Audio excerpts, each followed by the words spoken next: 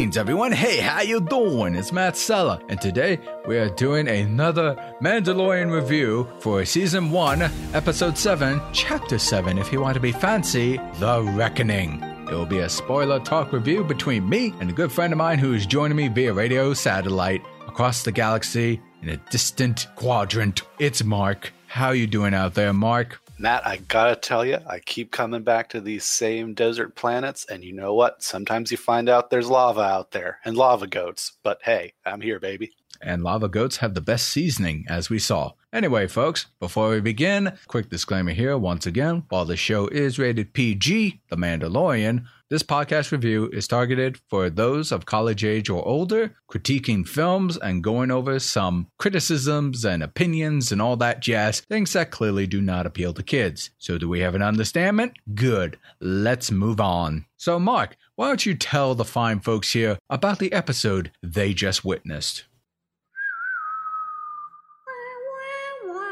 While out in the deep vacuum of space, Mando gets a message from Grief Karga telling him that the town is overrun by Imperials, all desperate to get their hands on the child.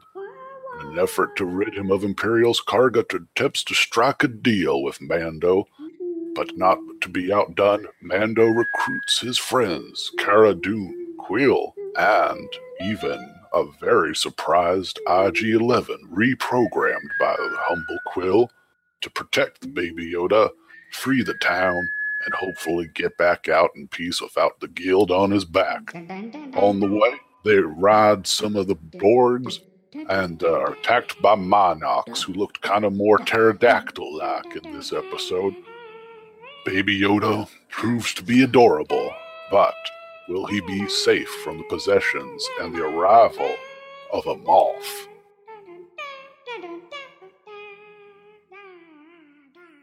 Wow, that sounds amazing, Mark. I'm so glad you told us all that. Yeah, thank you. Thank you. And I also realized I poorly researched this song. I actually didn't know how it went shortly after 15 seconds, so I was handballing it while you were talking. Oh, professionalism, folks. We have it. We have it. Get over it. So, Mark, why don't you let the fine folks know, what were some of your general opinions of the Chapter 7 episode? Well, it just bears for the record saying this episode was directed by Miss Deborah Chow, who some of you might remember also directed Episode 3, The Sin. And so far out of our returning directors, I think she has the best track record when it comes to her double episodes, because this episode was amazing to me. Of course, this is the big everyone's coming together episode. We've all kind of been hoping and waiting that it would happen. But barring the fact that it was restricted to just being an episode, which, then, I think you'll touch on it, Matt, had some pacing things that maybe we would have liked to have seen done a little differently. Like, this was just solid. From start to finish, I was glued to the screen. It was great seeing these characters back. I was actually very confused as to how IG-11 was going to come back into the scene, but this actually made it feel very interesting and organic. And we don't see him do much, but I'm interested to see where we will be going forward with him. And without, burying the lead, or I should say burying the ending by putting it in the lead, I'm just like, we only have one episode left. I'm ready for Season 2. I'm just ready to see what else Deborah Chow will do as a director moving forward with her, God darn you, Star Wars and your naming conventions. It seems you have forgotten the Obi-Wan. This is the way. There, I saved my nerd cred. Yes, the Obi-Wan show. That just sounds like it's the Obi-Wan show.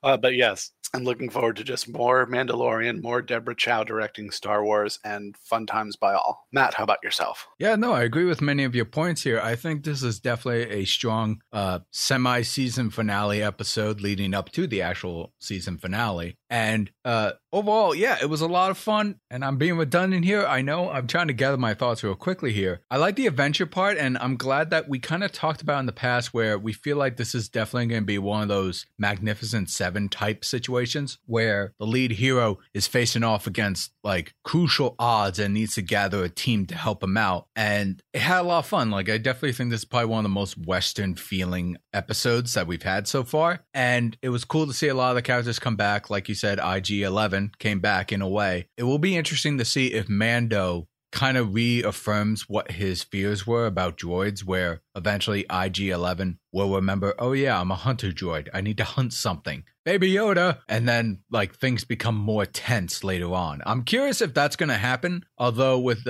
Quill, Nick Nolte's character, confident that he rewired and droids are not inherently good or bad. They are just influenced by their company they keep or whatever. It is almost like they're machines. Exactly. So, no, yeah, this episode was a lot of fun. As we mentioned before, there were some pacing issues that I had on a certain fundamental level, like when the pterodactyl alien creatures came down to attack the camp randomly, but I understood why that happened. We wanted the guild master, which unfortunately I forget his name, so I do apologize. Grief. What's his name? Grief Karga. Grief Karga, thank you. And we needed Grief to have some connection and to be convinced by Baby Yoda that it's good and what Mando's doing is good. So I understood that. I feel like the episode should have been at least 10 to 15 minutes longer just so we could have had more of that progression. But because it's a TV show, it's 35 minutes long. It's completely understandable why they kind of have to pick up the pace in some parts. But yeah, I mean, I really don't have much more to add. I really enjoyed it. I think Deborah Chow did a really good job here. And who is directing the finale next week? It's going to be a big one. Are you ready for this, Matt? I'm all ears. Taika Waititi. Oh, snap! That's a lot on his shoulders, but I'm confident he can pull it off. Oh, yeah. I'm actually very excited, especially since this is going to be his debut episode for the series. As a director, of course, he was the voice of IG-11. Oh, yeah, you're right. He hasn't directed a past episode. I remember that now. No, yeah. Ooh, but I will say, and I mean, granted, they kind of cheated. They had, basically machine gun blasters. But this was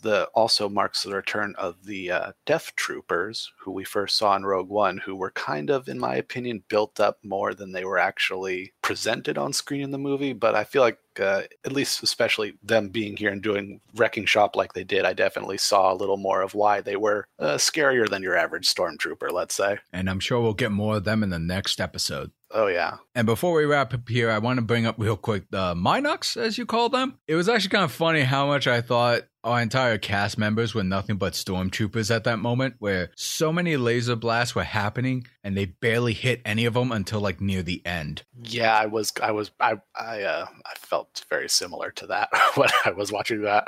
And I don't know how you feel about this, but I'm like, I assume when you have a regular gun, like a human earth gun, and you're trying to shoot something really quickly, clearly you're not going to see the bullets per se going off. So a lot of it is trying to like guess and anticipate where you want to shoot. Whereas in Star Wars, you got laser beams. They come straight out of the nozzle. You can see where they're going. And to me, it's like, okay, that's like a video game, because video games usually show you the streak of where your ammunition's going so you can quickly assess your aiming and hit something really fast. And I don't know if this is true throughout Star Wars or something, but it's like, shouldn't that be the same principle with blasters and whatnot in the world of Star Wars? Like, you can see where your initial shot went, so you can make a quick judgment to adjust, yet you keep missing. You could argue it's, because they're in a panic or whatever, and, it was dark. We could make excuses. The bottom line was it needed to happen narratively. Yeah. I mean, it's a super nitpick. I'm not saying that ruins it for me, but I was just saying, like, sometimes that runs through my head. But I was like, come on, you got laser-sighted assistants. You can be more accurate anyway. And I will just say this, it just confirmed it. Werner Herzog is still one of the scariest things I've ever seen in a Star Wars episode, anything. For sure, man, for sure. And I think that'll do it for our spoiler talk review for The Mandalorian Chapter 7, The Reckoning. You heard our opinion. Now we want to hear yours. Let us know in the comment section below. What were your thoughts on this latest episode? Did you like it? Did you not like it? Share your thoughts. Join the conversation. Thank you for checking out this review. If you can, please like this video, subscribe to my channel, ring the bell to be notified when new videos drop, and if you want to support me directly, please consider going to my Patreon at patreon.com/MattSella. Consider donating as low as $1 a month will help go towards my podcast channel, art, animation, and content made just for you. Links in the description below. This is Matt Sella. This is Mark. And we want to thank you all for tuning in.